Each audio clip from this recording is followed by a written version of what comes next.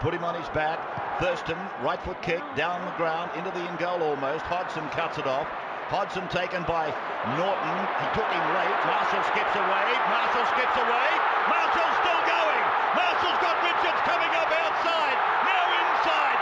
Richards pursued. He pushes Johnson away.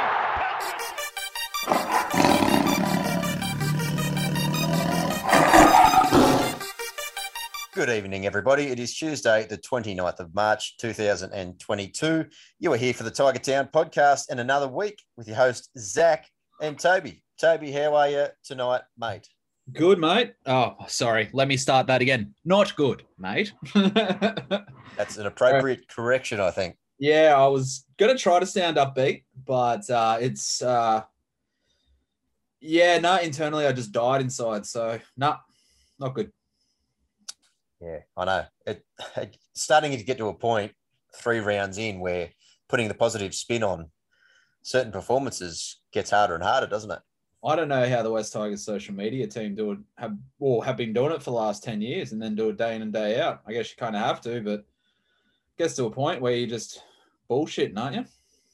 Well, I think sometimes they they must have gone skipping through a field full of dandelions before they write the post at the end of the game. Yeah. And I think that... Oh, close one. No, shit. Yeah. I think the commenters and the pundits let them know just as much. Yeah, 100%. Yeah. So we went down to the New Zealand Warriors at 16-12 at Campbelltown Stadium last Friday evening. Fair bit to unpack from the game. What's your 1 or 2 quick takeaways to start us off? From this, actually, one of my positive takeaways was for the first 20 minutes, I thought we had learnt from Newcastle. We looked quick line speed. You know, we were quite happy to, our handling was great. Actually, it was more than great. I think we made 1 error in the first half, maybe 2, if that. But yeah, then the second half, I don't know what happened, to be really honest, in that second half. How at the back end of a football game, an 80-minute football game, do you not score against a 12-man squad? I don't get it. I don't know. I think I said this last week. I'm just lost for words. Yeah,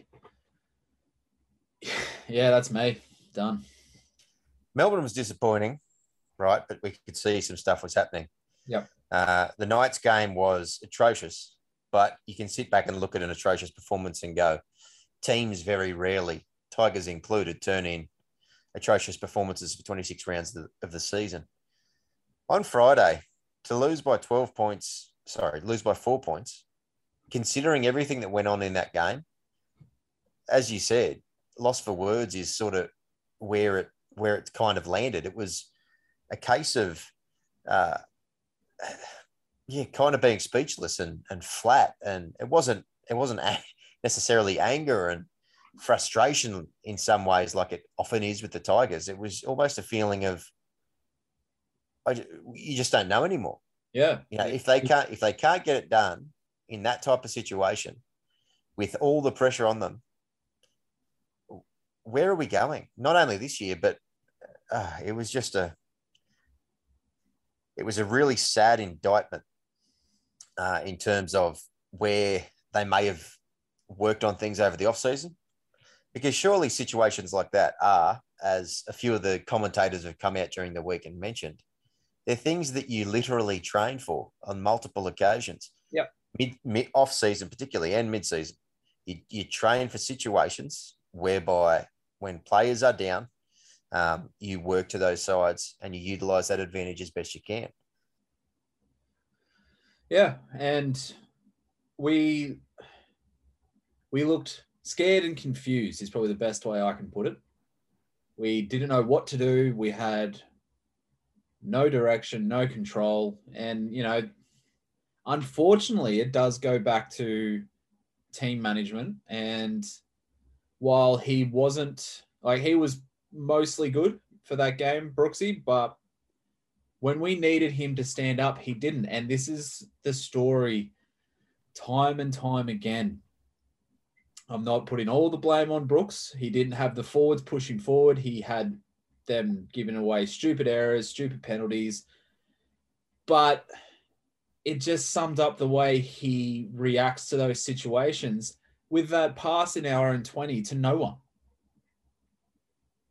He was trying to create something out of nothing when really we needed to work through our sets, because I think there was still 5 minutes to go in the game. Yeah, that one I think was getting down towards the end. Was that when Gildart dropped it? Possibly, yeah. Yeah. I think that was in the last 2 or 3. But yeah, there was still time on the clock, obviously. But at that point, the horse had bolted in many ways. They'd been down the other end and had, I think Paul Kent was saying earlier in the week on 360 that we had 17 tackles down their end. And we went to Montoya's side twice after he got sent off. 17 tackles. That's like, every piece of 3 full sets of 6. Like, that's the thing. I mean, that's what your main playmaker does. He works that side. Like, he might drag in the defense to the left for the first 2 or 3, and then you work to that open side. But Brooks panics, and he doesn't think clearly. He just, we always say, like we've been saying it now for the last 3 episodes, his best game is when he plays what's in front of him. And that's true. But we need somebody, if that's his best game, we need somebody as the cool, calm head to direct it when we need it. And it looked like that's what Hastings was doing for the first 2 games. He was trying to be that little bit of a cool, calm, directional to Brooks's play up and play what you see. And I thought, honestly, if it was maybe if he had a bit more experience and a bit more confidence behind him, Jock Madden actually didn't play that bad. I think Jock Madden actually did lead the team around quite well. And I think he probably would have if he had a little bit more confidence. But Brooks has 8 years in the game. Like, that's your confidence, like, or your experience should not be, should play a part here. And it just didn't. And I don't know, like, I am honestly at a loss for words. I just think that, look, put a bomb to the place and start again. That's it. We're done. Yeah, what are we, 6 minutes into the podcast? Absolutely flying. I know, right? I know. We're not really giving much positivity out there, but that's the way we are now. Like, look, I'm not in the same Vladimir Putin mode as what you might be at the minute. Well, but good. let me say that obviously those feelings are understood, and there's a lot of supporters out in multiple media outlets who are singing very much the same tune. And I know it comes from a place of frustration and emotional connection to the side. And we've spoken before about how West Tigers supporters are, I won't say they're unique because I'm sure it is the same across different supporter bases, but the ones that actually buy in, they wear this team pretty close on their sleeve, and they wear their emotions pretty closely tied to the team and the team's performances. And I know I can speak, hand on heart that I'm right in that mix. But so to the point of sort of those types of comments about blow the place up, you can see where it's coming from, because how long have we spoken about try this, try that? Okay, here is a new combination. Okay, we've got a different centre pairing. Okay, the second rowers are in form. Here we go. Oh, this forward pack looks good on paper. This might be a turning point. This person will be a great foil for Brooks. And it just time and time again, it leads us back to the same spot. And it does, doesn't it? It ends up putting you in a place where it's pretty difficult not to just do exactly as you said and put a bomb under it. It's just a dog day, time and time again. It is, yeah. And there's only so long that you can keep deflecting and keep looking for excuses and all that sort of stuff. Look, the weekend was hard because it was both a blessing and a curse in the way that Brooks played for some reasons. And I think that he didn't actually have a bad game. The problem was the game panned out that it essentially fell on a game manager style half, an experienced style half that had to guide and should have guided his team home. That's just the way that the game played out. And we all know that's not his forte. And unfortunately, whether it's your forte or not, champion, you are the person in the hot seat. And so that's going to give your critics a tremendous amount of leverage.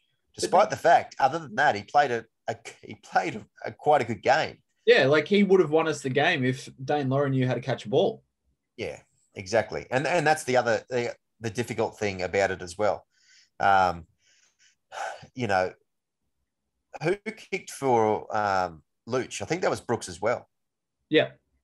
Yeah. So, you know, it's tricky because we aren't having these conversations if two of those three go through. Maybe if one of those three go through. And by three, I'm referring to the other opportunity we dropped with Stafford Tower 5 meters out from the line, where he fumbled the pass with the line wide open, and then Reece Walsh came through and collected him about a meter out. Had he caught that clean, that's a try in the corner every day of the week. Yeah. And so back to Brooks briefly, it's hard because he both had a good game. He set up multiple opportunities that should have been taken, that should have won us the game. But because those weren't taken, and he was put in a position where the game then relied on him at the crunch time to sort of engineer the side to victory, which most halves should have. His teammates sort of put him in that position, but he should have been good enough to be able to execute. And by execute, we don't mean necessarily set up a try, but by golly, at least look like you have the footy smarts to be able to engineer plays at the impromptu weakness on the other team when they've got a player down. You've got a winger out, the whole side shifting across. You're running plays at that side. You maybe are kicking to that corner because there's a centre filling in on the wing. They don't know their positional play too well. You're going to go a two-man or an inside-out ball out in that centre second row combination. You're going to throw things at them is the point. Yeah. And that's where he's a victim. It's just the story of luckless Brooksy in a lot of ways, because had his teammates done their job and not put Vaso on their hands, he's not copping it. Yeah, and that's 100% true. Like, don't get me wrong. But if he had have continuously gone to those sides and, you know, created those plays and managed the team the way it should, regardless of the outcome, we would be sitting here going, Brooks did everything he could and did everything right. The rest of the team just did not pull their weight. And while the rest of the team did not pull their weight, he still didn't do anything that is required of a game management half. And you talk about experience, the bloke's coming up on 200 games. As a halfback. Exactly. Yeah. Like he's had a couple off the bench, but, you know, the majority of it has been at the halfback position and starting halfback. And as whether you're a game managing half or not, you know, if you've played 200 games as a starting halfback, regardless of whether you're a runner or you're a passer or you're a kick first or you're a manager or you're whatever the case may be, you're it, buddy. In those situations, you're the man.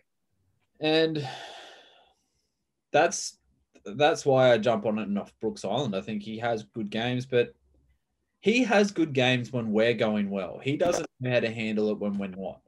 When things are stacked up against us, he folds like a house of cards almost every time. And, you know, it's a high pressure situation. It's, you know, you're watched by hundreds of thousands of people on in the stadium and at home. And, you know, maybe it gets to him a bit, but mate, if you're getting paid $900,000 a year, go see a bloody shrink or something to fix it, because you're getting more than enough to get yourself through it.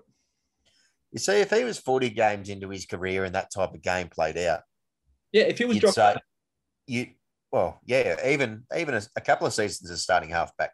Take it back to 2015, for example. You know, 2015 Brooks in that situation, you could say, well, that's a learning experience, right? Yep.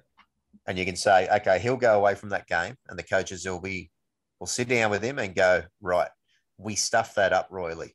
But guess what? It's a learning opportunity. We'll get the games like that again. And this is what we're going to do next time. Yep. And here's how we're going to do it. And a smart player takes that on board, goes and does some more study themselves, and makes sure that they don't make the same mistakes again. Yeah. That's the issue with Brooks. I love Brooks. I know. And I think he's one hell of a footballer. And that loss on the weekend is not entirely on his shoulders, but it should have been on his shoulders to win, and he couldn't get it done. No. So the loss is entirely on his shoulders, but the win should have been. Yep. And that is it's a distinction with a slight difference, but it's an important one. And those are exactly the reasons that certain people have been calling for his head for the longest time. It's those types of things that, like it or lump it, your main playmaker has to be able to do, regardless of the type of player he is or where his strengths lie. Especially if he's getting paid $900,000 a year.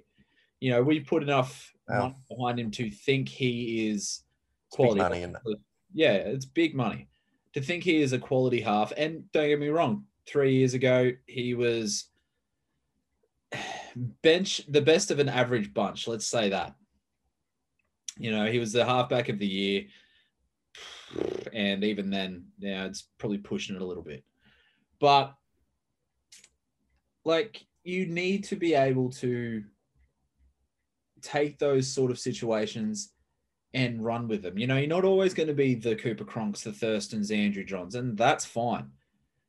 But you think about halfbacks who are, in my eyes, probably second string, but they're starting halfbacks. Chad Townsend, for one. He's won a premiership, but he's won a premiership because he just had to manage a game. That's all he had to do.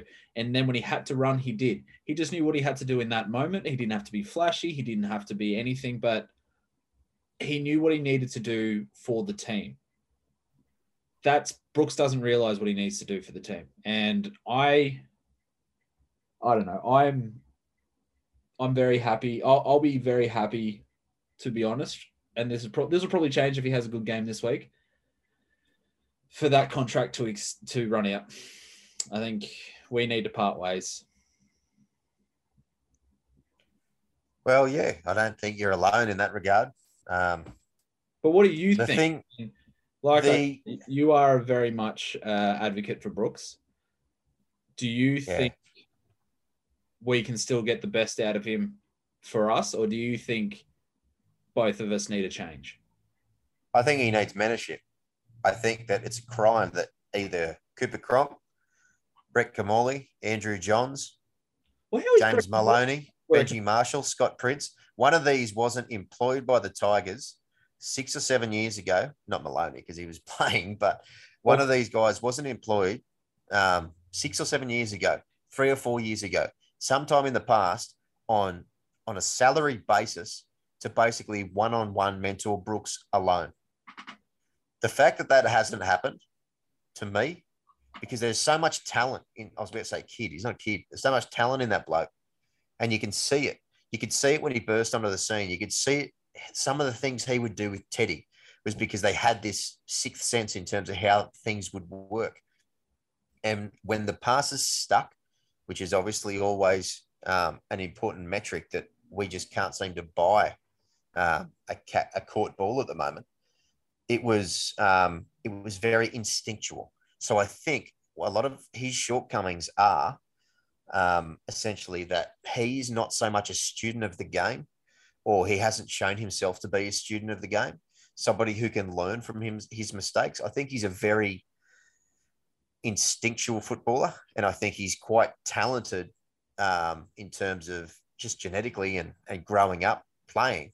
But that's, I'll say, welcome to professional football. You've been there for 200 games, mate. You know more about it than me. But yeah, the ability to continually learn is something that I haven't seen him show the capacity to do. Benji was a perfect example of it. Benji almost got rendered reasonably useless when his flashy play and his electric sidestep started to slow down in his mid-20s. And so he had to come back and reinvent himself when he came back from his stint with the Auckland Blues in Union. And he, as much as he wasn't perfect, he brought himself into being that game managing half, and he became a student of the game again. And it prolonged his career by X amount of years. Yeah. And he was playing in a South Sydney team in a grand final last year. Yeah. You know, he showed the capabilities of somebody who had talent coming through, who was very instinctual, who was very off the cuff. And that's how they burst onto the scene, being able to put that aside once it no longer worked. This is what Brooksy lacks, in my opinion, because if he has the capacity to do it, I'm sure he's invested. He loves the club. He loves football, from what you can tell. So I would assume he would be invested to do it. So why the hell aren't the club putting everything possible around him to get the most out of him? And if at that point they've invested 2 years of one-on-one coaching with him, with one of the all-time great halfbacks, to try to teach him the weaknesses in his game, and it still isn't working, then you go, rightio, we tried, we invested in him. He's not where we want him to be. We're going to as you said, let the contract expire. We're going to go in a different direction. Thanks for all you've done for the club, mate. Best of luck. Yeah. But correct me if I'm wrong, but Kamali did work with Moses and with Brooks, because Kamali was the under-20s coach, and there's stories and pictures of him mentoring them.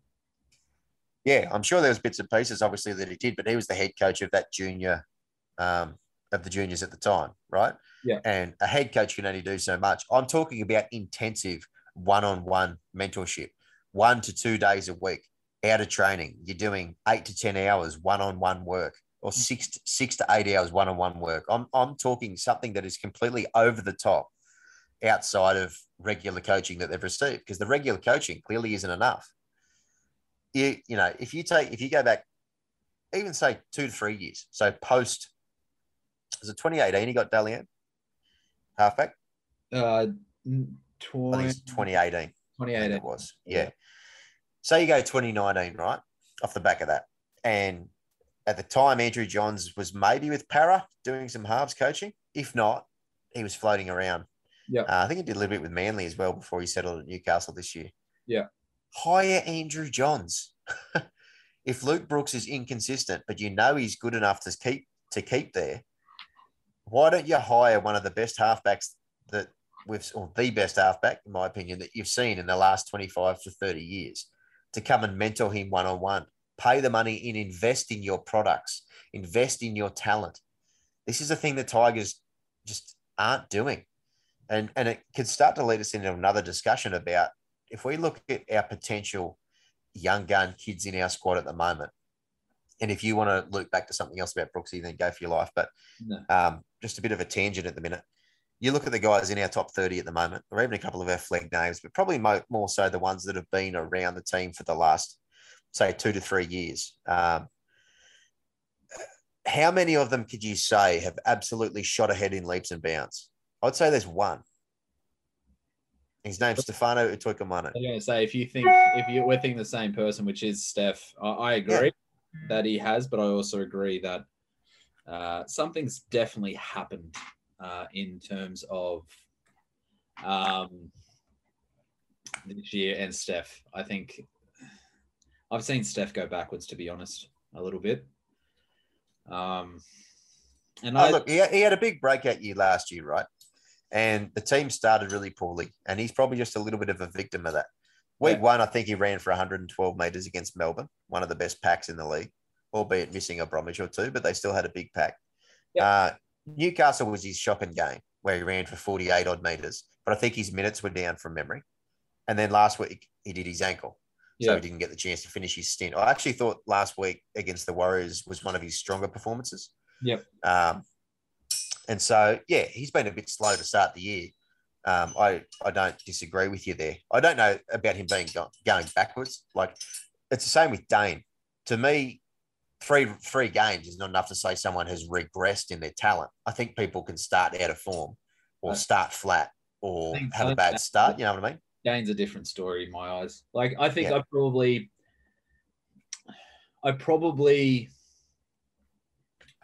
spoke when it comes to Steph and saying he's gone backwards. I think he's just not where he was when he finished last year. And that could just be him finding his feet in the game again.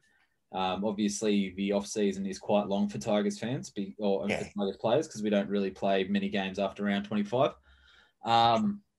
Any. Sorry, any. No, well, you know, they could play the All-Stars games. Who knows?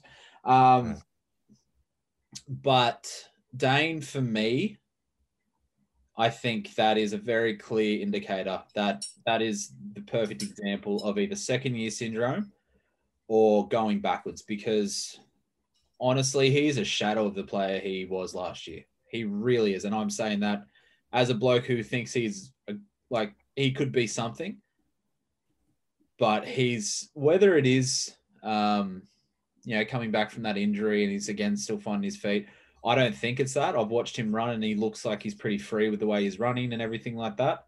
He still runs at the line really hard, don't get me wrong, but his positional play is nowhere. His support play is nowhere. And his hands have let him down time and time again.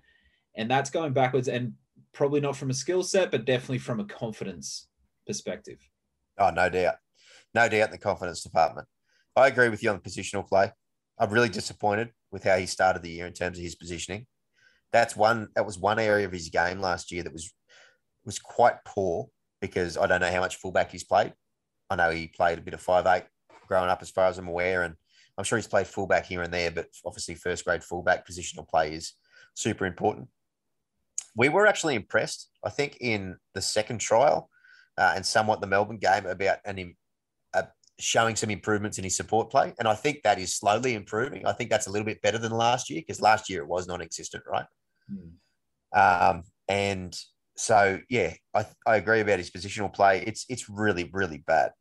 And in terms of his hands, well, his hands isn't a coaching issue, is it? His hands, form and confidence, like you said. And sometimes, as you well know, some days you just got the dropsies.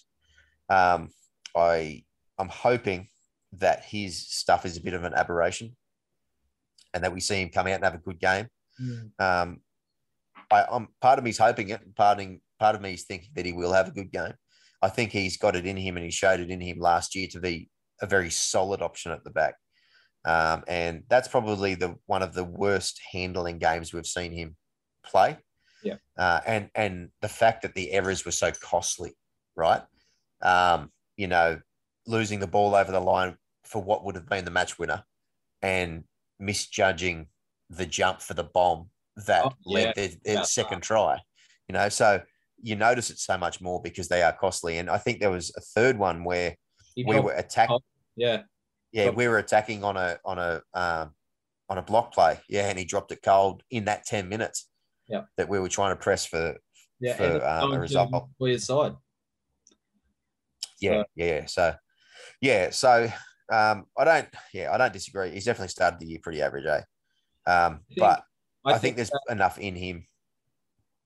Oh, I hope you're right. I hope you're right that he's definitely still got that potential that we saw last year, but it will get to the point where if he has another poor game, he needs to be dropped to New South Wales Cup to get that confidence back.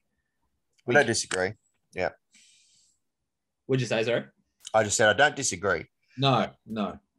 I think that's the only way he's going to get his confidence back is to, either show up and play with a team that wants to play as well and just play off the back of that and, have fun with his footy, or to go down to the lower grades and play against players who are probably below his standard and basically run amok. That's the only thing I can think of. And, if that does happen, and we, and whoever replaces him does a worse job, at least we know that he's the best of what we have. Yeah. I've got no doubt he is the best fullback in the club at the moment. I think that our biggest problem at the moment is it's really easy when you are a club that's going well and you're a healthy club to be able to take a potential talent and drop them to reserve grade to sharpen their skills, right? So they could afford to let Harry Grant sit in Q Cup for the Sunshine Coast Falcons for a couple of years to ply his trade because they had Cameron Smith and Brandon Smith playing hooker. Yeah. Our problem is that we've got these potential, I keep saying kids, these potential young players. But because our squad is so arse weak, we have to almost play them because they're the best players of what we got. Yeah, that's true. So they're having to learn on the run. So either we roll out a bunch of nuffies and keep these guys playing, not Q Cup, but playing reserve grade and give them the time that they need and take the bitter pill of fielding average sides for 2 to 3 years, which no one can handle at the moment because it's a results-driven business, right? That's our catch. That's our catch-22. At the end of the day, it should have happened because we haven't had great seasons anyway. So hindsight. Well, the other side of the other side of the coin as well is that when our guys would have been getting that time over the last 2 years, COVID. Yeah, no New South Wales Cup. That's true. And we're not the only club, obviously, that's been affected by that. All clubs are affected. But our club is in that unique position whereby we had a swathe of talented young players coming through that needed that bit of extra development right at the time when it hit. Other clubs might have had one or two, but they might have had a healthier roster. That was actually what our I guess, not our approach to blood them, but we were looking at trying to get some young kids to recruit, and we needed that to help us out.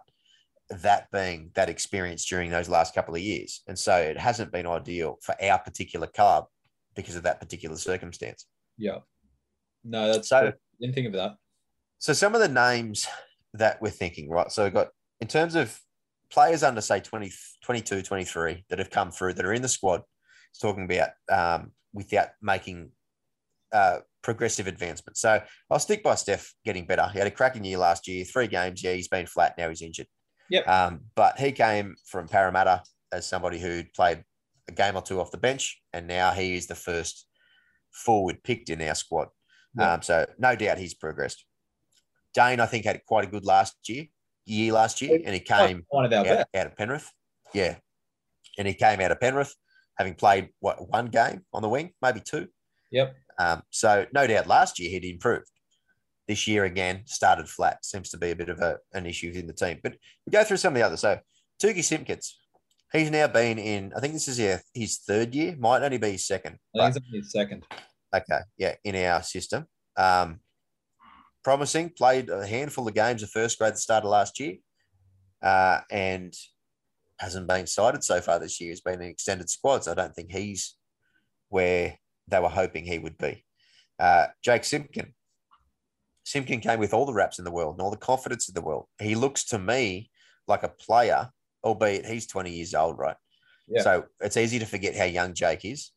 In 4 years, he'll be Harry Grant's age. And Harry Grant's been playing well for 2 years at most.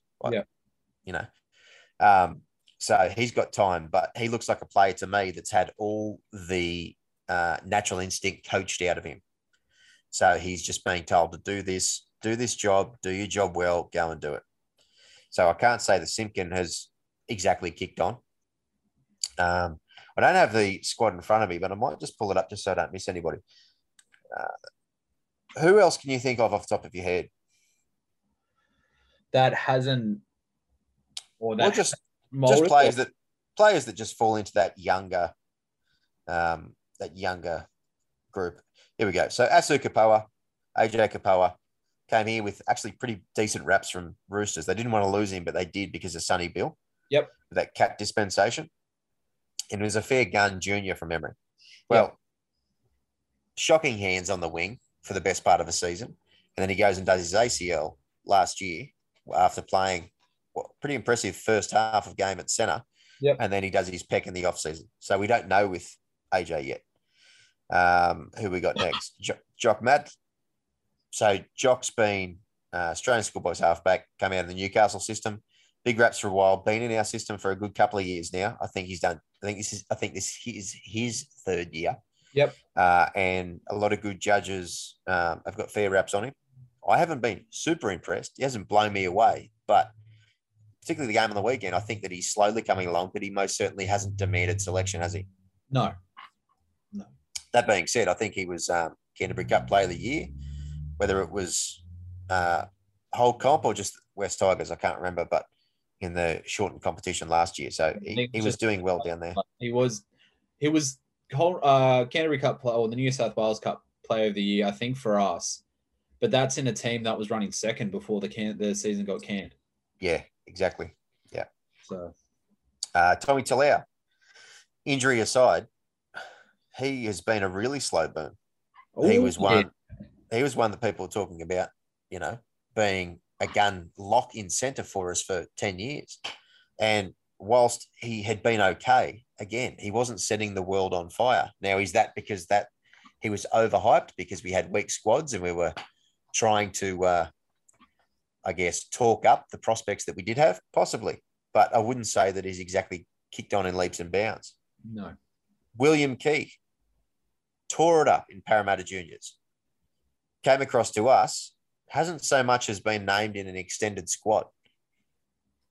Hasn't even had a look in. Reece Hoffman went to the Bulldogs. Same thing. Used to play for Tweed Seagulls. We pulled him out of Q Cup as a development player. Yep. He got a game on the wing and got absolutely embarrassed. I think it was BJ centre that day. Yeah, I think so. Yeah, I think it was BJ. And BJ being BJ made him look foolish on the wing. Yep. Because he didn't work together. So never seen again. And now he's off to the Bulldogs and we probably won't hear from him ever again, Reece Hoffman. No. You can go into Seafarth. Now, Seafarth possibly might be one that you could argue has, I wouldn't say exactly kicked on or caught fire, but we've seen improvement in him. Would you agree? 100%. 100%. I think he's still got those more of those lazy inside runs. Like he definitely gets caught out every once in a while, not as often as he did, I guess, at the start of last year. He was definitely not great in terms of people were picking him out in terms of those inside runs. But yeah, he's definitely gets a bit lazy around the ruck. So. Not that he's that young, but Luke Garner's been at the club for a number of years now. Yeah, I think he's 3 years. Yeah. I wouldn't say he is exactly kicked on too well. Garner is solid, and he did actually a reasonably admirable job on the weekend. Admirable in the centres. But he's a second row, obviously, isn't he? So we expect him to own that spot as a starting second rower for our club for a couple of years now. Yeah. And he simply hasn't done it. I think he's one of those players that works reasonably well when attack's going well. He runs a good line, but I don't think he is the solid presence that we had needed on the edge. Sean Bloor, big raps, talked up his leadership ability, had one of the most memorable debuts in recent time for the Tigers, smacking Nathan Brown 3 times in a row. Yeah, it was great. And everybody knew his name. Yep. And then since then, other than being a really effective defender, which he is, I wouldn't exactly say that he has forced himself to be picked. Now, obviously, he's out now, done his ACL, so hopefully we'll see him next year. But again, is it bad luck? Is it lack of development?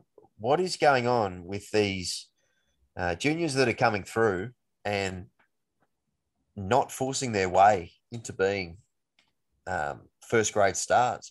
Do we just not have the talent? Were they overhyped, this particular bunch? What's going on there? It's probably a mixture of things, to be honest. Maybe, I think there's a huge, overhype when it comes to players, regardless of who's talking about them. I think I'm talking about media, obviously. People will say one thing because they've had one good game, and then you'll have, an Andrew Johns or a Brad Fittler saying, I've seen him come up through the grades. He's really impressed me. And because those guys have so much notoriety, people are like, oh, we've got to listen to everything this guy says. And then we need to, pretty much expand on that and blow it up and, make it bigger than it is. Like these kids are probably really, really good at, if under 20s or 2 out of cup was still around, but we all remember what that was like. Basically, everyone was a turnstile in terms of defense. It was all about attack. But when I'll add one to that list I forgot to mention. Who's that? Tom McKaylee. Perfect example. Yeah. I think, honestly, you've got to think about the person that's blooded these guys as well. And we all know who that is. Did he blood them too early? Did he have a choice in the matter, etc.? That's irrelevant. What needs to be proven is, can Madge actually blood these players properly, and can Madge get the best out of them? And again, I said this last week, something's not working there anymore, and we need to cut our losses. So let's say that the club has decided that that's the case and that we need a new coach. Yeah. How do they do it? From here, it's round 4. What do they do? Well, basically, it's got to come down to something needs to change fast, or we're pretty close to writing off 2022 anyway. We go, all right, 2022 is a write-off. We need to look for somebody that's going to build. And I feel like I say this every 4 years, but we need somebody that's ready to build this club and our vision. And then at the same time, while he's done amazing things from a financial perspective, Justin Pascoe needs to go, because it all starts from the top. I know they say he has nothing really to do with football operations, but if you're a CEO of a football club, you have a say and you have power in terms of what happened. And who knows, like, it could be his influence that's causing a lot of this stuff to happen. I mean, it could be his influence that's causing Madge not to get the best out of his players. Who knows? But those two need to go. Those two need to understand that they've done what they can with the Tigers, and Madge hasn't achieved what he wanted. Move on, try to just focus on the Kiwis and, win the World Cup or whatever. And Pascoe, go find a job in a bank or something as a CEO. Who knows? But because he is obviously good with finance, he's good with generating business. There's no two ways about that. Under his guidance, the club has turned into something of a reasonably decently well-run financial club. Exactly, and that's what I'm saying. They're now turning a profit. They've secured all the funding for the Centre of Excellence. In that regard, right, he's actually done a remarkable job, which pains me to say it, because, as you said, the problem is he's also in charge of, by default, a club that has a football team. And the football team has been shithouse before his time, but it certainly is not getting any better. So, like it or not, the results have to extend, as you said, not only to the head coach, but to the person who is connected to the club, or the link man between the financial side of the club and the performance side of the club, which is him. No, 100%. And, obviously we have a CFO, we have somebody that's in control of the finances, but for me, that sounds like Pascoe's game. Stay in charge of the finances, maybe move to a CFO and have a CEO run the company the way it should be run. Run the club the way it should be run, because something just isn't working, and it hasn't worked for the better part of a decade now. And, Pascoe wasn't there a decade ago, so it's not anything loving him back then. And like you said, he's definitely, I think we're now one of 3 profitable clubs in Sydney. I think that's it. I think the Roosters and possibly Parramatta are the others that are profitable. Oh, actually, probably Penrith. Penrith. Yeah. Yeah, Penrith go quite well. Yeah. So one of 4. So he's done remarkably well. There's no doubting that. But those, thank God we have a Centre of Excellence, because, we're winning so many games, we need to celebrate it. People are joking it should be called the Centre of Mediocrity. Yeah, and that's the truth. I mean, why are we not putting his head on chopping block? At the end of the day, Madge is the coach. Madge needs to take responsibility for not getting the best out of his players. But, like with any business, if your main man isn't performing, that you hide, that you put your salt behind, you need to take accountability as well. Yeah, you do. That's the reason a captain goes down with the ship. That's right. Right. So we've picked apart Brooks. We've picked apart the performer. We've picked apart the junior squad. We've picked apart the CEO. Tell me something, and I refuse to believe that there's nothing out of it, even though it feels like it. There's a hell of a lot more, to me, positives out of the weekend's game than what there was Newcastle. At it first was, half. yeah, it was so much more frustrating against the Warriors. Yep. But I think there were some positives. 100%. I think that first half was a whole positive. I think What did you like? line speed. You watched that, and you said this to me. You said it on the pod last week, not just to me, but to everyone, that there's going to be one person that you reckon will stand up, and he did. James Tarmel led from the front, got in the face of everyone he could. He was buggered by the end of it. Like, he was done. He was like, I am about to collapse on this ground. But that's what you want. You want people to give it everything they've got until they feel that they can't go any further, and then just give a little bit extra. That's it. If you can come off that field and like feel like you and I both played rugby league, and you know that feeling of when you give it everything you have, I can't fathom how every single player who is getting paid to play a game that we love doesn't have that. Like, you have a look at what's his name? Oh, I'm trying to remember who was on it. Who was their left second row? Not ours. Yeah. Seyfarth. Seyfarth gave it a crack, but there were just times I saw him walking, and I don't know. I get frustrated, like, watching from the outside looking in, people that just seem to not care. But Tarmel didn't do that. Tarmel wanted to lead from the front, wanted to show what everyone had, and Steph followed alongside it. As soon as those two went off the field, everything, it looked like the whole attitude changed. And that's frustrating. I mean, that shouldn't happen.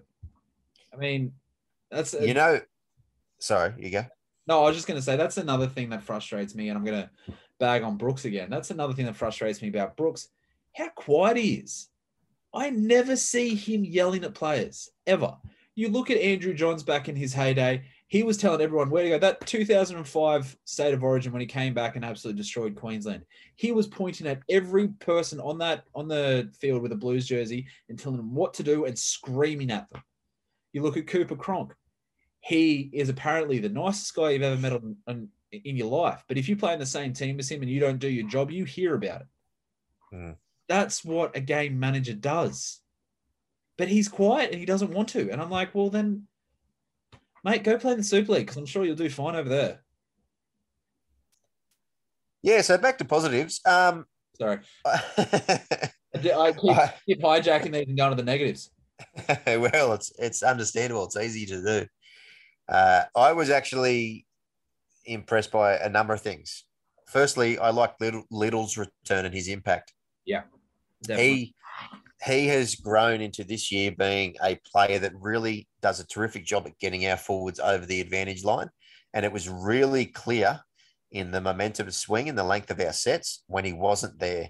And as far as I read, he was actually due to come back on, but because we had a couple of injuries, there was a mix-up with our interchange, which meant that we couldn't get Little back on for Simpkin, so Simpkin had to play out the game, which is another debacle that happened and worked against us a little bit, obviously of our own doing somewhat. But so very impressed with that. I'm glad that Little's back in the team moving forward, because I think at the moment he's offering more than what Simpkin is, and we're both big fans of Jake. Yeah. So really happy with that. As you said, the line speed. I'm really happy with Talmeau's input. I think if he does that every week, that's him doing his job. That's why we signed him up. Lead from the front. That's the best way you can show leadership, champ, is give us 23 minutes of that, come back on for another stint later in the game, and that's what this club needs out of you. Whether or not that gets the results, didn't last weekend, but that's about all he could have done is what he did last week. The most promising thing was, I think, when we scored our first try and we got back behind the line, the cameras panned on him, and he's sitting there in the huddle, screaming at everyone, pointing at them. Again, doing what a captain needs to do.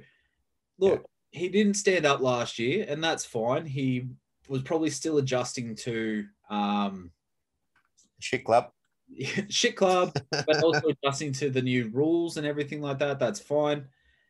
But he's obviously gone away and he's worked on himself, and now he is ready to lead from the front. You know what? Make him the sole captain again. Like, that's this 5 captains crap.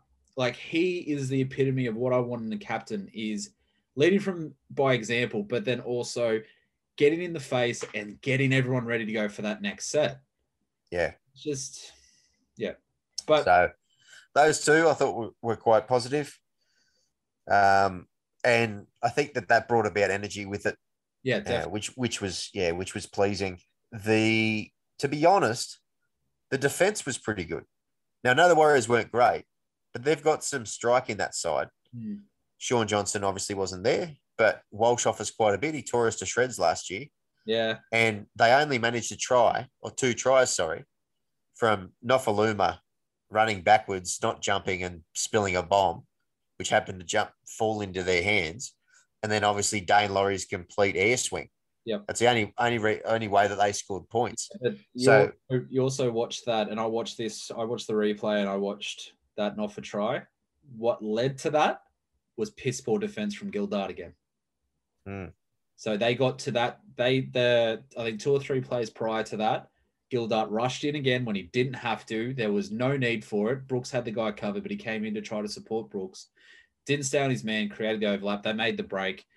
Then they put a settler in the middle. The next one, they put a bomb up and they scored. The reason that they were in that end was because of piss poor defense from Gildart. So yeah, he's a work in progress in that department, isn't he? Yeah, definitely. And I'm getting sick of these work in progresses. I want someone to come in and do their job. Yeah, I know. Speaking of coming and do the job, Jimmy's back this week, and I'm being impressed with him, so I'm happy about that. Jimmy the Jets. Fallon.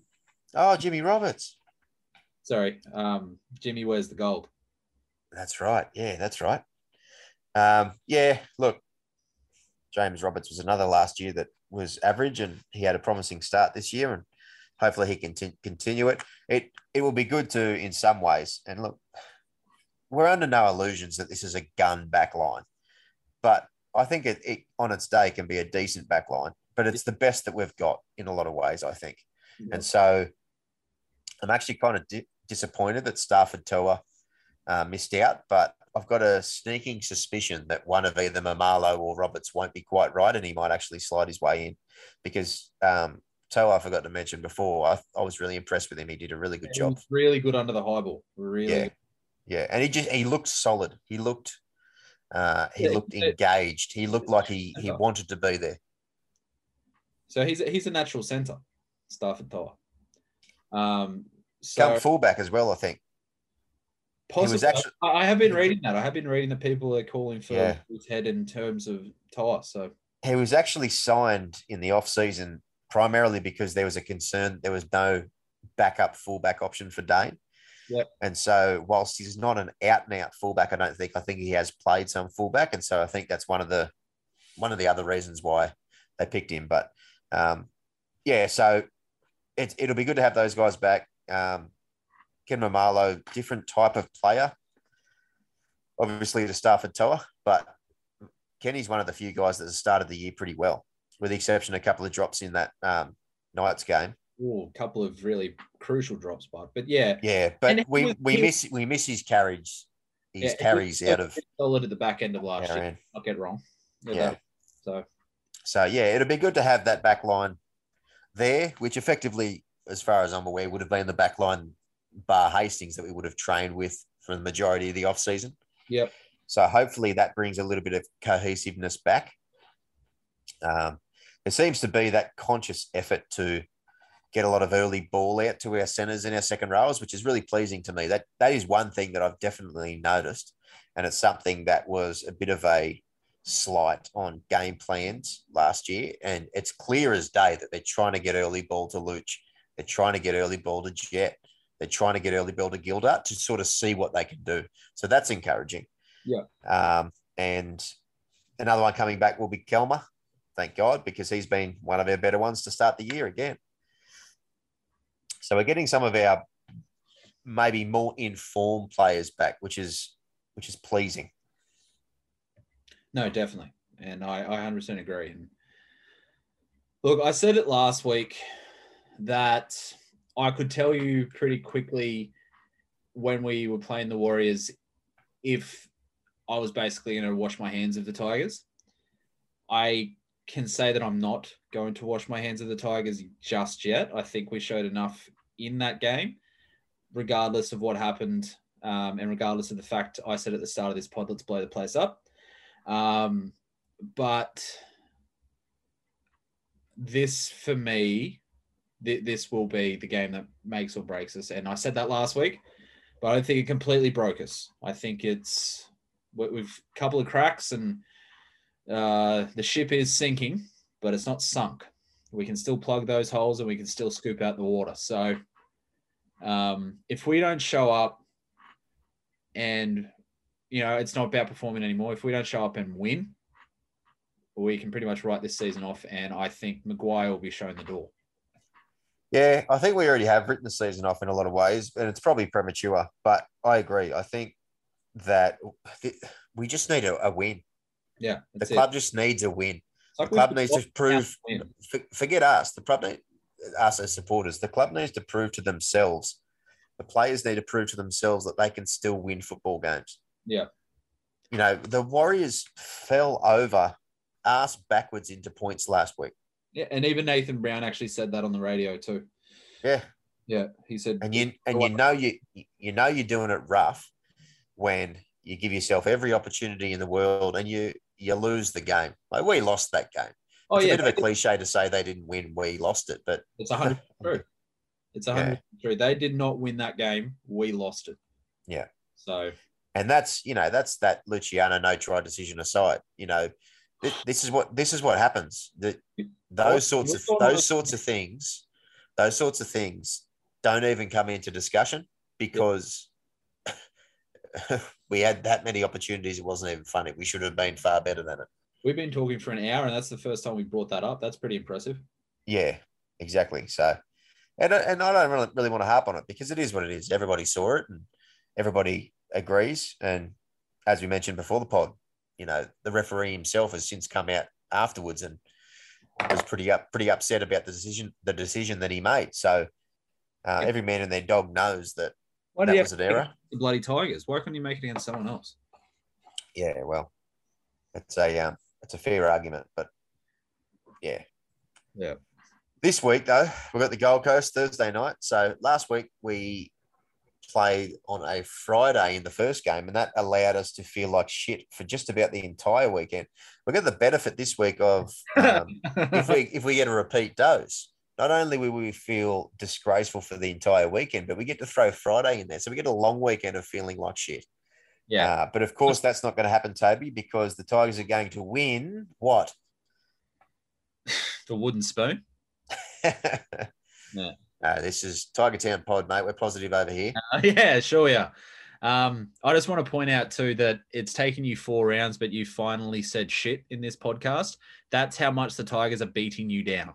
Yeah, I think I've actually said it 3 or 4 times in this podcast, and far be it from me to be a potty mouth in public. So apologies, listeners. We're trying to keep this reasonably PG. So I do something. But this is what they do to us. But it comes from a good place, believe me. Look, so, we got the Titans, mate, 7 o'clock on Thursday. Going to be a tough game up at Seabus. Yeah, so Asako's taken Campbell's spot. So Campbell's out. Jermaine Asako moved down there. I think it was just this week, last week, because he went down with Canberra. And there is talks that AJ Brimson might be out. I heard something about that. I haven't seen a lot, but obviously it's usually kept pretty under wraps. So, that'd be a big out for them. Yeah. So if that happens, you'd like to think that probably Will Smith would go in there, and maybe Esau Masters comes on, or Jared Wallace comes onto the bench. But that would be their play, wouldn't it? You'd say that Smith had come into 5'8" and Sexton would still play half. Yeah, I'd say so. I'd say they'd probably be training like that as well. Yeah. For me, the Titans have a danger man that a lot of people don't bring up. And for me, that's Aaron Clark, their hooker. He is just tough. He has great pass from the ground. He is so quick out of dummy half, and he just doesn't get enough raps that he deserves. So if we can shut him down, I think we're going to go a long way to winning this game. Obviously, you've got your Fafitas, you got your Tinos and all that stuff. But if he can't give them early ball, if he can't give their outside backs early ball, if we can shut him down, I think that's going to go a long way for us winning that game. Yeah. Well, to the earlier point, talking about Little doing such a good job out of hooker, bringing forwards over the advantage line. Yeah. I'm not sure. I haven't watched enough of Clark to know, but that is a big danger if he does that as well with the likes of Tino and with the likes of Fafita. If he can get them over the advantage line in that way, then that's going to present a big problem. If we can stifle Clark and rush him out of marker and stop him getting those bigger guys, those more mobile, talented fellas over that advantage line, that might put us in better stead maybe to be able to halt their progress a little bit more. Yeah, no, I agree. And I think that's going to come down to that line speed. That's going to come down to that marker defense. No lazy markers, nothing like that. Because who was it? I think, again, it was Seyfarth. There was a couple of times very lazy out of marker, just stood there, didn't really push. Like, I don't want to see any of that. If we man up and we mark up, that's going to go a long way to us winning that game. But again, I put this out there. I think we've forgotten how to win. Yeah. We haven't, if this is this, we're on a 6-game losing streak dating back to last year. I think so. Yeah. Yeah. So this will be, if we keep going, it's gone into 7 and gets to the point, the longer you lose, the harder you find it to win because you just forget how. And we just need to win. Like, I don't care if we, scratch and pull our way there. I just want to win. Yeah, I agree. And I think our club and our supporters need to win. That's what we're crying out for. We don't care how we get there. No. We're due something like the Warriors managed to pull off last week, and that's not play our best, but still end up with 2 points. And over the line. Yeah. And, whether it happens or not this week, Gold Coast looks solid. They're a dangerous team, but they are not unbeatable. I don't think we've seen really what we're capable of doing when we string it all together. So let's hope that we do that this week. And let's hope that we're a little bit more positive and upbeat. Next week. Next Tuesday. What's that? We're a little bit more positive and upbeat next Tuesday. That would be great. Yeah, exactly. Yeah. We keep talking about wanting effort.